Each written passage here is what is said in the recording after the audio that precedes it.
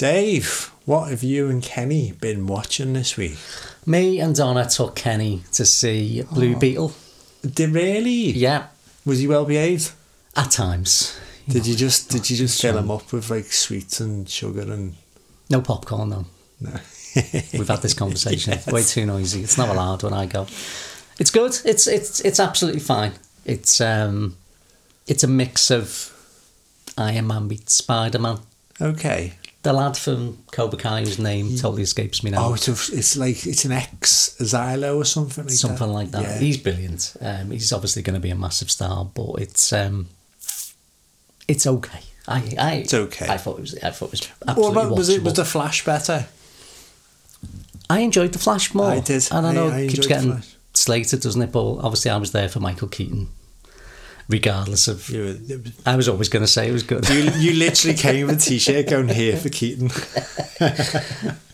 Is the t-shirt I bought in 1989. I just squeezed into it. Couldn't breathe for the whole movie.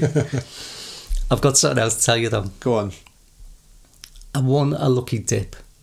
Oh. The other week, right? So on the way to the shops on Saturday, nipped in the shop, handed me the one from the previous weekend to give me the free lucky dip, put it in my back pocket, wandered around, went to a couple of shops to buy things, got in, and I lost the lucky dip. Oh. So I thought, well, I can't not have the lottery very lucky on. then, was it? No. Well, I thought, I can't not have it on. So put the lottery on again and won £30. So what I want to ask you is, I've won £30 with the replacement one, but somewhere on the streets of Liverpool is an unclaimed ticket. So is it a good... So my lucky dip is lost somewhere in the streets. So the lucky dip, was it... You didn't know whether you'd won or not? I've lost it. It's okay. So I went and bought another one, which I did win the £30. Chances are it's a losing ticket. That's what I want to ask you. Should I be crying at night because there's a ticket someone's potentially found? I hope they did. I hope someone found it and checked it. But there's a ticket somewhere on the streets of Liverpool that fell out of my pocket. But I won £30 by replacing the one I lost. So should I be happy or should I be upset? I think you quids up, quids in, quids up. As the famous saying goes. I always remember, because I do that all the time, Brooklyn Nine-Nine, where he says bing pot, because he couldn't make his mind up to say bingo or jackpot. And he says, oh, it came out bing pot, and I get sayings mixed up. Funny enough, I was watching random video on YouTube the other day about this guy who'd won quite a big amount on a scratch card in America. And the film crew came and said, okay, then let's take you down a shop and buy a ticket and react what you did. And he went and got another thing, and he won again. I've seen that, yeah. I was like, oh my God, that's just like... And he was just like, oh my God, I've won again. And it's just like, it's crazy. So you think I'm quids in? I think he quids up. Quids up.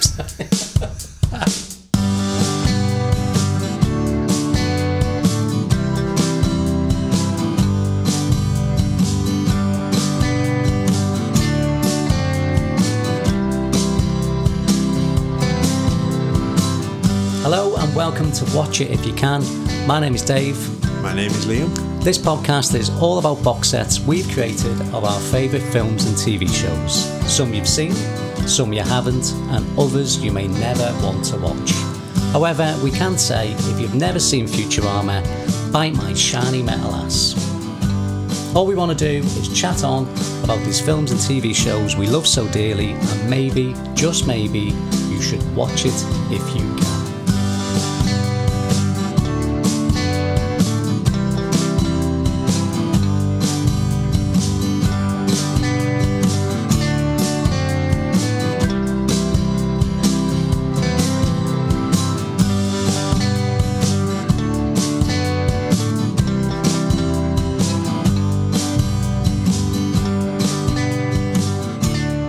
Liam. Dave. How are we? I'm alright. I'm okay this week. So this week is the Hidden Gem week. Oh, it is. So for Box Set 3 we've got themes. We've already done 80s action. My 80s blockbuster, yes. I've done a Hidden Gem, which was Super Bob. I've done my mini-series, which was Our Friends in the North. I did animated with the Simpsons movie. And this week it's my hidden gem, which is Hunt for the Wilderpeople. Oh, shit just got real. Right, Hunt for the Wilderpeople is a 2016 Taika Waititi film that follows adventures of a young delinquent kid called Ricky Baker. A kid who's been in and out of foster homes his whole life and finally finds a home. However, fate would play its hand and leave Ricky Baker and his uncle Heck no choice but to go on the run in the New Zealand bush from the authorities. So it's based on the book Wild Pork and Watercress by Barry Crumb from 1986. It's majestical. It's a friendship one again for me again, isn't it? Yeah. It's that friendship between Uncle Heck and Ricky Baker. And also, and I've mentioned this a few times, it's the touching and funny and inspiring. It's my thing. It's definitely my thing. Every theme, every pick, it's the same themes. and I just think Taika, as a director and writer, has a real ability to just tackle big topics and emotions in such a soft but quirky manner, if that makes sense. Because I think some of the themes he goes into in this film, you've got rejection. Obviously, Ricky's been rejected his whole life. You've got youth exclusion. He doesn't feel like he belongs anywhere. You've got the fostering system. Like he alludes a few times to what happened to his friend Amber, which seems there's a lot of sadness there as well. And although it's not obvious, he touches on the Indigenous disparity in New Zealand. He just does it in such a funny way, but it's quirky, and I love that, and that's one reason I love it. So as a hidden gem, it hits all the points for me, because it's a film by a director just before he goes to Hollywood. So some people will know what he's gone on and done, but may not know what he did previously. It's a New Zealand film. They're not renowned worldwide for having loads of films, so not many people in the UK will be aware of a New Zealand film. And it's just brilliant. And in honour of Hunt for the Wilderpeople, I've wrote a little haiku. Oh, interesting. Because if you want in the film, Ricky, because he's gone through like counselling and stuff, and his counsellor told him to put his emotions in haikus. Which, if you don't know what a haiku is, it's a Japanese poem which is 5 syllables, 7 syllables, and 5 syllables. And we obviously can't repeat the one that Ricky does in the film. let's move away from that. It's worth watching. So is this going to be majestical? Because majestical's my new favourite word. Well, let's take a listen. Okay. So this is my haiku. It's my hidden gem. Hunt for the Wilderpeople. It's majestical. It is. Majestical is just... Before we came on, I said to Liam, are you going to mention the M word? And I thought, I don't want to say what it is because I want to see if you pick up on it in the movie, because that was one of the bits that I It's loved. brilliant, isn't it? Majestical. I read as well it was only shot in about 5 weeks and mostly with one camera as well. Yeah. It's low budget, but it's brilliant. It is a great film. And it's a hidden gem, and I just want people to go and watch this film so badly, because me and Jackie sat and watched it in lockdown, and it's not a film Jackie would ever consider watching. I said, no, you go watch it, because I'd already watched it, and she sat and she just loved it. She was just like, it's such a good film, and Jackie's not one for finding obscure films, nothing like that. So I feel like our job on this podcast, especially when it comes to hidden gems, is to just push films that, if you like films, you will like this film. I've got a feeling we went to see it together, in fact, because I definitely seen it on the cinema, and I've got a feeling me and you went. I think we did, yeah. And I think we did, because I think all the reviews were massively positive, and I remember they were all 5-star reviews, and the fact that they're on, and I definitely went, and I'm pretty sure it was with you. But I seen it on the big screen, but with very few people in there. Yeah. Because it was one of them. It's not an unusual fact anyway, No, it's never normally sold. Well, to be honest, we tend to go midweek and at an early time, so we do avoid the busy periods. But I reckon we went to see this together, and I remember seeing it and loving it. But this is probably only the third time I've seen it, because I think I would have watched it on cinema, probably watched it when it came out on DVD, and I've not watched it for years. So when you picked it, I thought, well, that's a really good hidden gem, because if you ask the average person, like, and including us in that. Yeah. Have you seen it? I think a lot of people won't have heard of it. It's a perfect example of a hidden gem because it's. Do you think if Taika had done it in America with, let's say, Johnny Depp and pulling that, Brad Pitt was playing the Hector role with even with the same kid, it probably would have been a big hit, wouldn't it? I think so. It's a well-written film. It's well made. It's neat and tidy. It's a great little film. So who's in it? What have they been in? What else would we know them from? Okay, so the main kid, Ricky Baker, is played by a Julian Dennison. He hasn't done a lot because he's obviously quite a young kid, but he does make a great appearance in Deadpool 2. Pretty much the same character. It could be the same. It's literally because he's dressed almost the same, isn't he? And I haven't seen it, but he's in the Godzilla v Kong film. He is, yeah. I've seen it. It's okay. The one thing I'd ask you to look at, if you didn't notice, have you seen his picture on IMDb? Yes. It's brilliant. Have you not seen he's got a little eyebrow thing? He's got the best picture of anyone on IMDb. You know, the profile picture. Check it out after this. His profile picture is amazing. I didn't know this, but apparently actors and stuff can select their own profile pic on IMDb. Yeah, I've seen Alexander Skarsgård. Yes, with his pants down. He's got no pants on. He's got a tuxedo, but with no pants. And I'm just like, genius. I didn't know that. I didn't know that, but Julian Dennison's pictures brilliant. Who else we got in here? We've got Sam Neill, who plays Uncle Heck. God, what can you say about Sam Neill? He's been in the Jurassic Park trilogy. He's also in Peaky Blinders, which I think is well worth shouting. He's also in The Tudors, that great TV series from... I haven't seen that, so Henry Cavill and... Yeah, I didn't realise it must be 2000, mid-2000s. Easily, yeah. It's a while ago now. He's also in The Piano, and he's also in, and this is a film I actually remember getting this on DVD, this film from Blockbuster, The Dish. I put The Dish because... I actually remember getting it from Blockbuster, and I'm pretty sure I probably got it on one of your free videos as well. Yeah, I probably would give you it. What it was, when we were thinking of hidden gems, and then you picked this, I was like, I could have had The Dish, but I thought, I don't want to pick another Sam Neill, but The Dish is absolutely a hidden gem. It's brilliant. I think we need to do The Dish on one of the future podcasts. It's brilliant. And what else? Like Sam Neill, he's got a great career of film and TV. I feel like he's just one of them actors. He just literally does what it really feels like he's enjoying. He doesn't do it for the money anymore. He's earns his money off Jurassic Park. He's got a vineyard, hasn't he? Yes. Is it south of France? Is it? Yes. Or is it on Australia? I'm not too sure. I know he's got a vineyard. He's got a vineyard because he's from Northern Ireland, but his dad's New Zealand. He's one of my favourite actors. I didn't realise until looking up what he was in. He was in 40 episodes of The Sullivans. Got that down. I used to go to my nan's and we used to have The Sullivans on all the time. Well, we mentioned The Sullivans because that was where Mel Gibson got his start as well in the Lethal Weapon episode. I wrote that. And he's also in an episode of The Simpsons as well. He is, yeah.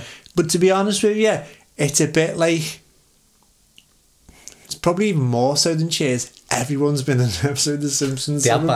I would be surprised if every future episode one of the stars is in The Simpsons. It'd be shocking if there's ever a week where someone's not in The Simpsons. You'll find a link.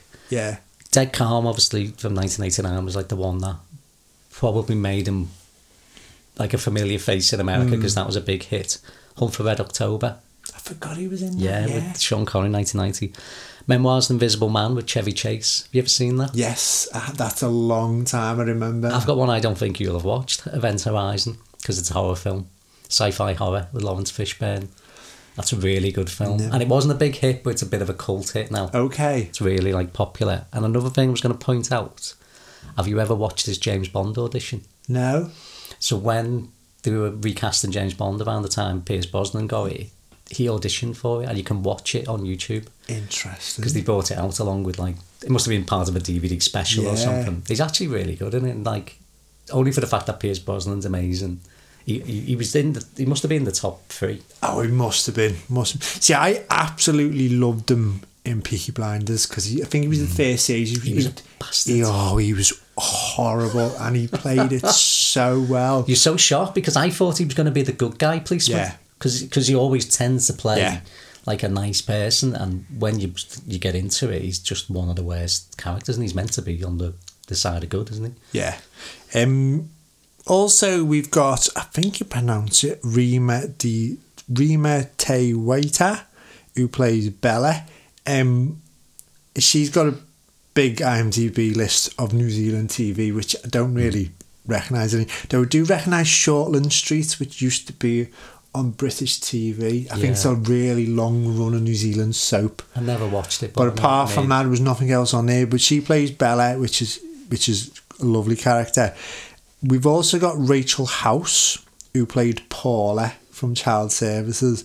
I didn't realise she played Grandma Tala in Moana. Yeah, Moana. And I was like, oh my God, I didn't realise until I looked at. She also plays Topaz in Thor, Ragnarok and What If. And she also voiced Terry in Pixar film Soul. A film that sort of just went under the radar a little bit. I think it come out at COVID time. I think it went straight to streaming, didn't it? It's a really good film, Soul. I loved it. Also, we've got Rhys Darby, who played Psycho Sam. He's done loads of things, actually. Flight Concords, The Boat That Rocked, which we've mentioned a few times. Got a few IT cast, but it's British cast mainly, isn't it? And also, he's in the Australian episode of Modern Family. No, he is. And he plays Fergus Anderson, who's the Mitch and Cam. He's an old friend of Mitch and Cam, and then he realises he's famous, and then he sort of can't leave him alone. Episode. It's a really good episode. So he's really good, Rhys Darby. And also we've got... Sorry, just before you move on, did you see he's going to be in Taika's next film? No. So Next Goal Wins, with Michael Fassbender. It's about him taking over one of the worst football teams in the world, and Rhys Darby's in it. When you say football... I'm not going to say the S word. Football, proper football. Like R-footy. R-footy. You know. It's a footy movie, It's a footy movie. That'll be interesting. The trailer's out. The trailer looks really good. And speaking of Taika, he also puts himself in every film he does, and he plays the minister, and it's a hell of an appearance as well, which apparently the whole spiel by the minister, Taika said he went to a funeral, and that's pretty much what. Oh really? It's based on quite a real life experience, and he said it's so bonkers you need to watch Taika. The best way I could explain it, if you haven't seen the film, is it would be like as if Rowan Atkinson did it. Yes. It's like that bumbling kind of vicar, isn't it? He's in Mandalorian as well, isn't he? He is, he's yes. IG-11. Well, he directed an episode of Mandalorian as well, didn't he? Yeah. Loads of great actors in there that we went through. As far as characters, performance, what's your favourite? Honourables have got to go to both Ricky and Heck. They're just brilliant. Oh, so they're your honourables? Yeah, they do. So we've got the same main then, haven't we? Go on. Possibly. I've got Paula. How do you mean? Yeah. I am. Because the minute I think of this film, she's the first character I think about. I had a feeling, I thought you might go for one of the main two. So I thought I'll go for Paula then. But the fact that you've got for Paula as well is brilliant. Ricky and Heck are just so adorable together because it's obviously like their adventure. And I was like, but I remember you saying the other day when you saw The Simpsons, your favourite bit, you went with the bit you remember in the cinema. And I was like, okay, the minute I say Hunt for the World People, the first thing that pops up is hair. I think Rachel House is just absolutely amazing in this film. No child gets left behind. No child gets left behind. She's just, I love it. So she's the agent for the state service, isn't she? But I like when she's saying to Ricky that she never gives up. She's going, I'm the Terminator. And he's going, I'm the Terminator. She goes, no, you're more like Sarah Connor. Even like... in the first film, before she could do chin-ups. That is lit. I've actually got that one of my honourable mentions for films. Is that in your scenes? Because to be honest, the bits I wrote down are more scenes, because when she asked the policeman to ring the police... Yeah, I want a proper policeman. But I love that, and it's a tiny little bit when she first drops Ricky off at the start, and PC Andy sort of slouched on the car, and she asks him something, and she goes and kicks him. It's just brilliant. I'm not going to talk about too much then, because I think you might have some of the things I was going to say in the scenes, but I am absolutely like made up. We both picked Paula because she's just brilliant. I think she's the standout character from. Does she steal the movie? I think so, and that's not taken away from Ricky and Hector's characters because, and it's two great performances by Sam Neill and Julian Dennison, but Rachel House as Paul absolutely steals it for me. Have you got a favourite scene or moment that's not Paul affairs then? Well, that was my honourable mention because I mean you could have picked anything with Paula, but the chin ups joke with Sarah kind of just cracks me up every time. Now, what I went for my favourite scene was not quite much a scene. It's all them lovely moments where Ricky and Bella start to bond. You know, when he first comes, and it's the bit where he wakes up after running away the first night, and she's just sat there. She's like, morning. And he got about 200 yards. You can still see the house in the background, can't you? She's like, do you want to come in for some breakfast? Because it makes out he's been out all night, doesn't it? And you think he's got miles away, and he's literally yards. And I love the hot water bottle, and you can just see, and the lovely moments where after a few days he starts to settle down, and she just touches his hand, and then he touches it. And it's really heartwarming. And all them moments, and her birthday song. I've got that as one of my favourite moments. It's so song. And then when you give the dog as well for his birthday present, and he calls it 2-pack. I love all. And then her death scene is really powerful, and it really reminds me the way Taika does it. It's really subtle, and it's not, you hardly see it. It's unexpected, isn't it? It's unexpected, but you see, because obviously it looks like she was just hanging washed now, and she was just, and it's Heck crying, but you hardly see it because it's almost from the point of Ricky looking round the barn, and it reminds me of the scene in Jojo Rabbit where his mum's, you just see the shoes.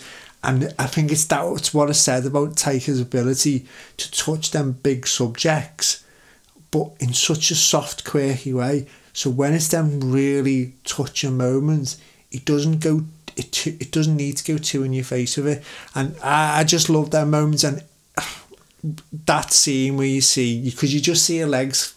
And it's not like there's a build up to it where you go, oh, she's not well, or this potentially might happen. You generally think, unless you read the book, or maybe you've seen the trailers before, you generally think the story is going to be about those three, isn't it? Yeah, it is heartbreaking, and it's so well done, and the whole cast direction of it is just brilliant. So I love all our moments. That little chapter, I think it's one chapter, isn't it, where he settles in and he really bonds with Bella. She gives him the sharp knife for the monsters in the night. Knife for the monsters at the night. Yeah, it's just it gets me, and like the death scene is too much. It's such a touching scene, like you say, because you do see from his point of view, and Hector clearly. God, I don't want to wear this. Don't want to say what I like. When there's sad scenes in films, I want people to proper cry. Yeah. The way Hector cries is how I would. If I found someone in that situation, because you get a lot of films and they don't really go for that emotional bit, and I think it's because they don't want to distress people. Maybe I don't know what the rationale behind. But I know what you're saying. It's almost there's like Hollywood crying, and then there's that's the best way to describe it. It's real, like a Disney crying, because it's not even crying. It's just like a wail, isn't it? It's just that because you hear it because you see Ricky's walking around, you just hear this voice in the background. Especially as you learn now, she took him in. Yeah, he was a lost soul, a little bit like them. The bit I wanted to ask you about, in terms of like my favourite scene, is how does Paula get the tank? No, I don't really know. She turns up on a tank. She get a tank? I don't know. I know, someone give her a tank to chase down these two. It's so brilliant. And I love the bit where PC Andy's got the megaphone. He's like, there's a $10,000 reward for dead alive, and he goes, sorry, no, we need them alive. They're just Ricky dancing in the woods. I put down, and then it cuts to Heck, and he obviously can see it without the music. Yeah, because he's got his headphones in. I love it when they do scenes like that. I like the bit with Psycho Sam, where he's telling you about who Psycho Sam is, and then he goes, by the way, my name's Sam. Like, basically trying to tell him it's him. But my favourite, of the whole movie is actually when the three guys turned up at the cabin, and they say they're going to take them in, and they start asking Ricky about what happens, and he's saying to him about, I played with myself, and sometimes he would watch, and they're all just staring at him, and he's not getting the fact that there's like a sexual innuendo type thing, because they keep calling him a pervert, don't they, Hector? And that scene is just, because I do like cringeworthy scenes, like stuff in The Office. That is one of the most cringeworthy scenes, where you're sitting there going, stop talking, stop talking. And you can see Hec's face going, oh my God, shut up. Because later on, when they're in the sort of the shootout, he shouts, and he going, he molested me. He's a molester. He's a molester. But that scene kills me every time. And do you know what? There's loads of scenes I could pick in this film, and another really subtle one is when Ricky first arrives, gets out the police car, walks all the way around the house, and gets straight back into the car, and Paul is like, you've got no other choice. And he's just like, and when the police car finally goes, Bella goes, well then, do you want some dinner? Of course you do. Look at the size of you. Because she'd already said something to him about, like, you've ate all the pies or something. You're thinking, because when she says that, you sort of think, is she going to be quite horrible to him? But it's not. That's just kind of how she is. She's just trying to be sort of playful with him. So you have mentioned a song already. I did, yeah. Have you got a favourite song, or is there a good piece of music that you'd recommend? So all the original soundtrack was done by a band called Monica, and it's this lovely lo-fi 80s vibe to it. It's absolutely gorgeous. It's all on Spotify. There's two little pieces of music that were straight after each other. It's a piece of music called Ricky Alone, which is the moment where he burns the barn and goes off, and it sort of there's about 60-second bit, and then it rolls into a song called Ocean Blue, which is really then sets off into the bush on his own. And those two pieces of music, they always roll into each other, are absolutely fantastic. Never heard of Monica, but I've been listening to all the stuff on Spotify the last couple of days. And there's also the piece of music by Nina Simone where they used the song Cinnamon, where they then escape from Psycho Sam's sort of hideout in the car, and the chase kicks in big time, and they use the song brilliantly there. So my only issue with Cinnamon is it's in the Thomas Crown Affair, the Pierce Brosnan movie, and that's the only thing I can associate that song. Really? So when it come on, I was like, I love this song, but it just instantly takes me out of the movie, and I think it's Thomas Crown Affair. The one thing I mentioned to you is I left the credits rolling. And you did it, and we just watched it again. Type of notes. So there's a song by a band called Trifecta, and it's called the Ricky Baker song, and that is definitely worth checking out as well. I loved it, yeah, because I didn't notice, because you said you were writing your notes afterwards as well. And I left it playing, as I was sort of typing away, and then I won't sing it, I'll leave it for you for later. That come on, and I was like, that's genius. It is, we were playing, but it is really good fun, yeah. Right, we both love this film. It is quite a short film as well. Yeah. But, as always, probably our favourite question, yeah? Yeah, definitely, yeah. What, if anything, could you have done to make it better? I've got one thing, but we'll do yours. Okay, I've got one as well. And it's the Psycho Sam character. Not a fan?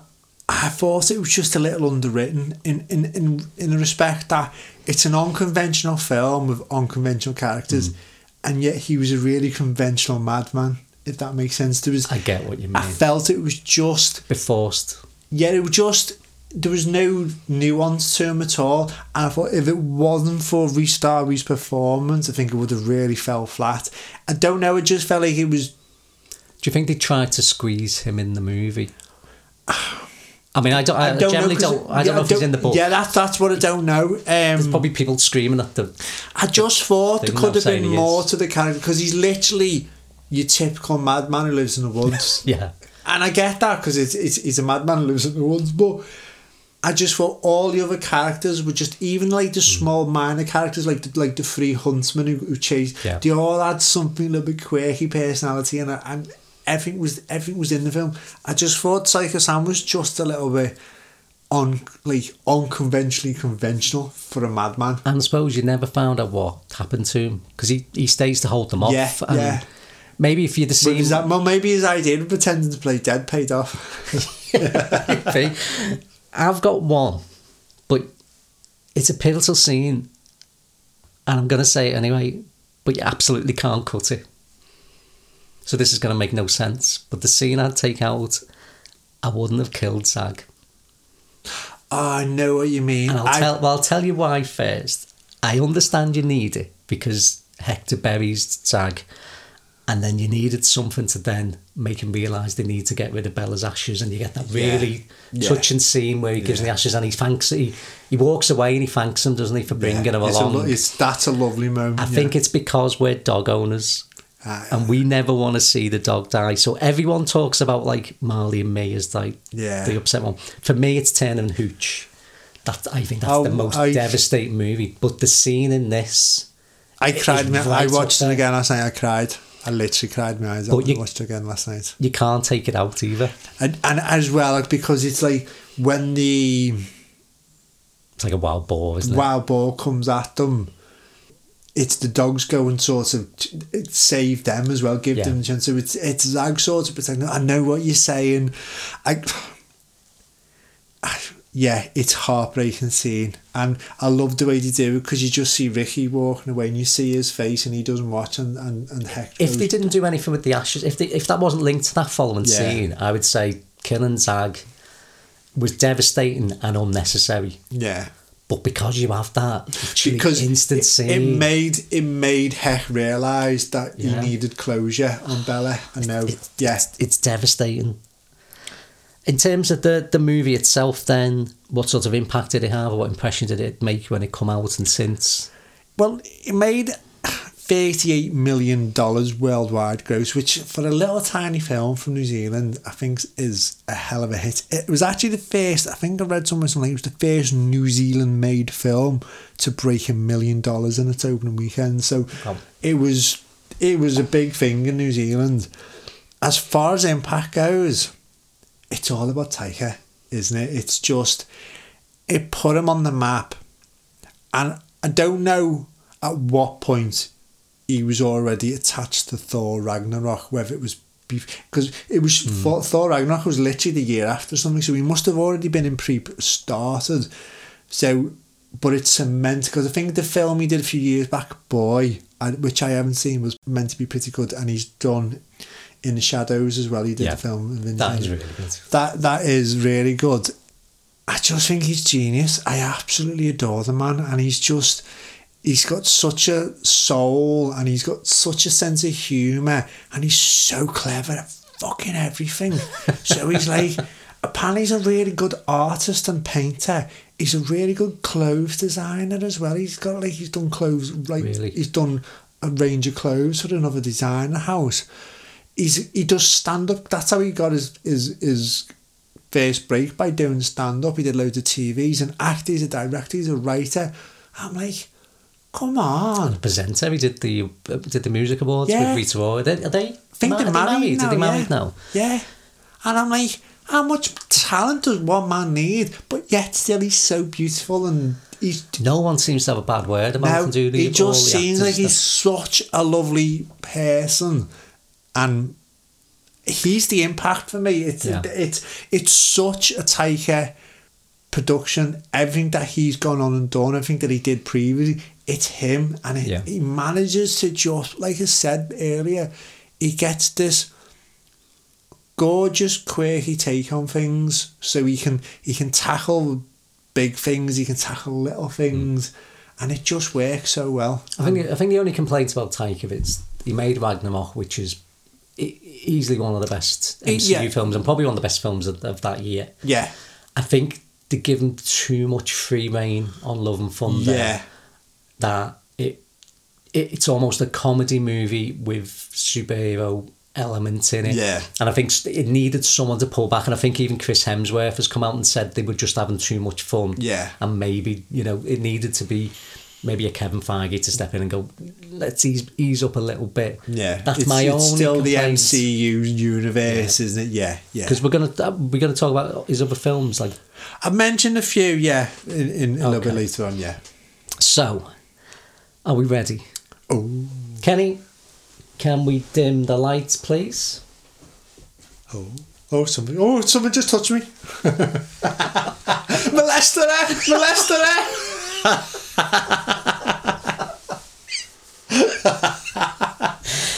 I don't have to ask him to put the lights back on now. Okay, Liam, this is your quick fire round. You have 2 seconds at least-ish to answer each question, and I'm only going to take your first answer. Camping or a hotel? Hotel. A happy or a sad ending? I went to say sad, so I'm going to commit to sad. Name a movie that makes you cry, apart from this one. What's the Macaulay Culkin one? My Girl. My Girl, good answer. Yeah. Name a movie that makes you laugh. Thor Ragnarok. It's absolutely cracked me up. What's the best movie based on a book? Oh, I'm going to say Stand By Me. That's a good one, which we have done a podcast. Yeah. Okay, I get it's not New Zealand, but Neighbours or Home and Away? Neighbours. This one is not film related, but to the nearest mile, what's the shortest distance between the UK and New Zealand?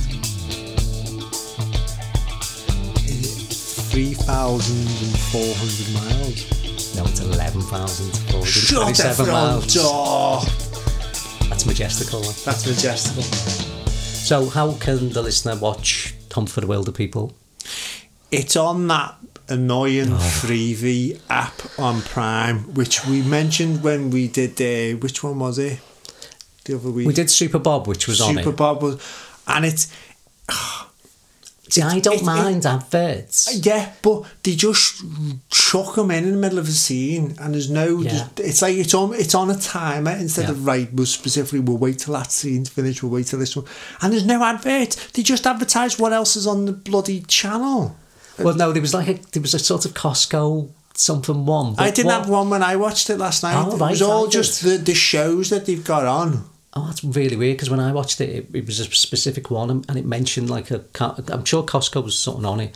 But what was really annoying was like what you said. It's almost as if every 20 minutes, regardless of what's happening in that scene, because for me, it cut off where they're in the woods and Ricky wants toilet paper, and Hector says, just use a leaf. And as he goes to walk away, Hector says, and don't forget to bury it. And the advert come on, and he come back, and it's in Ricky going, I'll bury you. But the joke is lost. Is in between that advert. It was really annoying. But they've done that. So you can pay to watch it without adverts, I'm guessing. It's a usual rent. And again, I don't know if... So it's what when we mentioned the other week. So originally it was a channel on Prime called IMDb TV. So IMDb has got a great brand. Amazon owns IMDb. It's like a match made in heaven. They're going to have they're going to have their own TV channel which they can put stuff on. And then he launched it. 12 months later, we're changing it to freebie. It's HBO's done something similar, hasn't it? I don't get it. They were Max, then they were something else, and I love it because it was HBO Max. And they dropped the HBO. That's now it's just Max. And someone wrote, just as well, he dropped HBO because he makes shit TV programmes like yeah, of all the bits to drop, yeah. I don't understand. It makes no sense. Freeview, my ass, Prime. It's like BBC iPlayer just being called Player. Yeah. Why would you drop the BBC bit? Yeah. That's the bit people are tuning in for. So, if you love this movie like we do, what else would you like? I'm going to go first. I've got 2 themes. Okay. First theme is Odd Couples. Great. So I've gone with Lethal Weapon. Oh, great. That's an excellent choice. There's a really good podcast on that as well. I'd recommend a podcast about that. Riggs and Murtaugh, obviously, night and day. Yeah. Couldn't be any more different characters. Toy Story. Oh, yeah. Buzz and Woody. Again, 2 absolute polar different characters. Planes, Trains and Automobiles. Great choice. Steve Martin and John Candy from 1987. Beauty and the Beast is an obvious one, isn't it? Interesting. Kermit and Miss Piggy in the Muppets. Definitely. They are. Still don't get that. No. Species thing. Homer and Marge in The Simpsons. Yes. Again, 2 characters who just couldn't be any different. And you can't say Odd Couples without mentioning The Odd Couple. So there's the TV series from the 1970s and then the movie from 1968 with Jack Lemmon and Walter Matthau, which is just an absolute classic. My other theme, movies set outdoors. Okay. Because the majority of the film is outdoors, isn't it? So I've gone with 127 Hours, the movie with James Franco, directed by Danny the one where Boyle, the guy gets his arm trapped or something. based on the true story. He's stuck. The Revenant.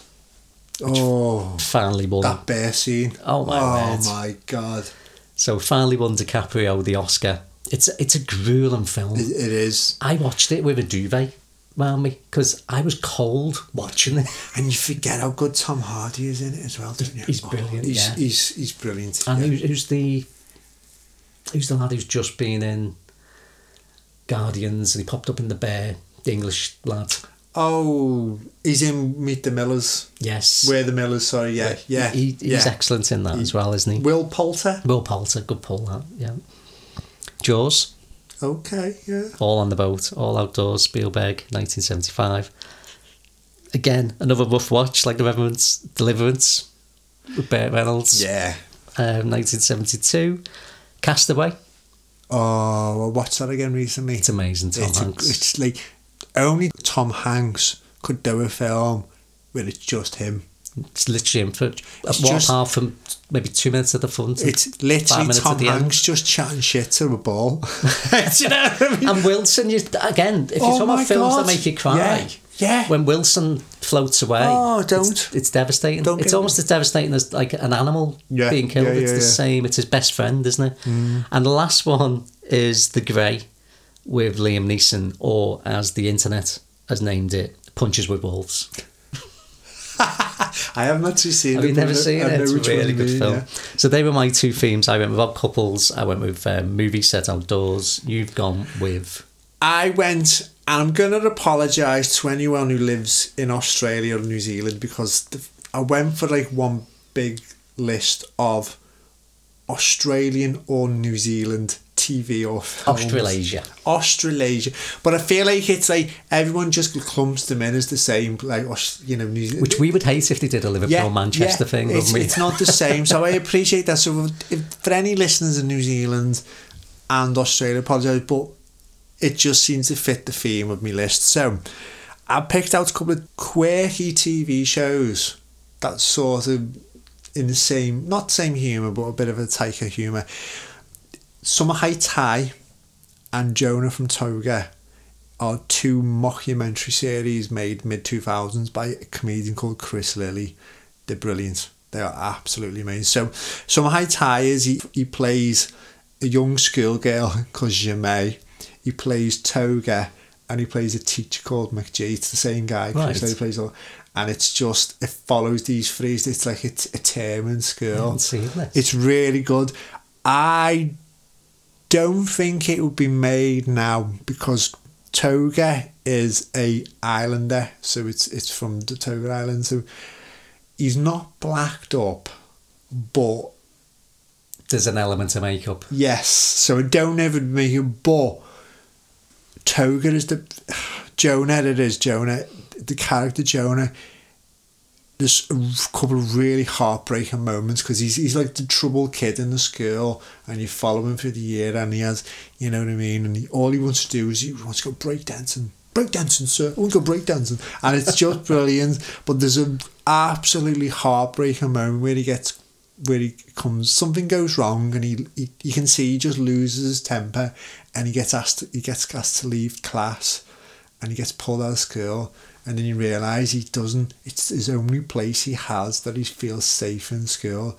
And although it's an absolute great comedy, it's a really touching moment. And it reminds me of like the way Taika does it. And then he went and did a separate series of Jonah from Toga where he's sent back to the island to live with his dad after he was excluded from the school. That was a spin-off series. Dig them out. I think they're all on YouTube in little bits, but Summer Heights High and Jonah from Toga, and it's by a guy called Chris Lilly. He's an Australian comedian. Kath and Kim. Have you ever seen Kath and Kim? No, doesn't ring any bells. Oh, it's just these two Australian women, and they're just batshit crazy. they're just brilliant. I think they've done a film now as well. Is it like an Absolutely Fabulous type thing, or what is it? What would you describe it? Oh, the really white, working class Australian. They're always smoking and drinking. Right, no, I haven't seen it. They wear terrible shell suits. It's just, you've got to watch it. Really couple of series in there. And another one, which is a kids one, Round the Twist. Don't mind the twist, yeah. Yeah, it was an Australian one. Amazing. Like for a kids program, it was fantastic. It was quite deep, quite full on, quite quirky. And you can see there's this little quirkiness that comes in Australia and New Zealand theme, and it's not so quirky, but it's there because it's a hidden gem. There's an Australian series, and it's a drama called Secret Life of Us, and it was 4 series. I think it was around early 2000s again. It's based on like a young professionals who own a couple of flats, and it's set in St Kilda's, which is a gorgeous part of Melbourne, and it's amazing. It's quite real and hard hitting when it came out, but it's if anyone's looking for something quite adult drama to watch, it's really, really good. So I put that on my list as a hidden gem sort of theme. Just moving on to a couple of films. We've mentioned them already, but Thor Ragnarok and Jojo Rabbit by Taika are just... Jojo Rabbit is such a good film. And incidentally, Rachel House, who plays Paula, she's worked on pretty much all Taika's films as not only an actress, but the off-screen coach, because he often works with kids. So the young kid who's the main... Right. She did all his coaching with him. So she worked with him right through the film, Jojo. Oh, right. It's an amazing... Jojo Rabbit's just an amazing film. I loved the bit with the other little kid when they walk and she said, I just want to cuddle off me mum. Do you remember? No. Stephen Merchant's amazing in that as well. Yes. I know he's only in it like a really small part, but he's really funny. He's a really good actor, Stephen Merchant as well, actually. A couple of Australian films people need to watch. Chopper. With Eric Bana. You have just putting it out there. Not literally. Please don't. Go. You've watched the film, you'll get that joke. Just go and watch Chopper. It's such a performance by Eric Bana. Again, we mentioned these next couple of films we both mentioned before. Gallipoli with Mel Gibson, I think, is such an important film for the Australian film industry. Shine with Geoffrey Rush, we've mentioned previously at some point as well, is a fantastic film. You need to go watch it. Geoffrey Rush, I think he won an Oscar for it, or was he nominated for an Oscar? I'm not sure if he won, but he definitely would have been nominated. Yeah, definitely, really at least. And also Babe, if you want an Australian film. Was Babe Australian, was it? Yeah, I totally forgot. I haven't seen it for a long time, to be honest. Couple of New Zealand films. Okay. Once We're Warriors. Have you ever seen about them? Yes, I have seen that. Oh, it's a tough film, but there's a sequel as well. I can't remember what it's called, but the guy who plays the clone... I think it's We Were Warriors, I think. It's Boba Fett, isn't it? Yeah, he's in it. Tamora Morrison or something like that. That's his name. And he's in the sequel. But anyway, Once We're Warriors, it's a hard film to watch, but it's worth watching. And speaking of hard films to watch... Go and dig out Peter Jackson's homemade film called Bad Taste. With them up like puppets. We're basically zombies. It is terrible, yet amazing at the same time. And he funded it and made it all himself on his family's farm or something in New Zealand. But without that, we wouldn't have Lord of the Rings. So I've just got a couple. Colin from Accounts is an Australian comedy that's on You watched BBC that recently, didn't you? Absolutely love that. I think it's brilliant. And another film, it's not an Australian film, but it was filmed in Sydney, The Matrix. Never seen it. Jesus Christ. So that was Liam's hidden gem this week. It was Hunt for the Wilderpeople, and you should watch it if you can.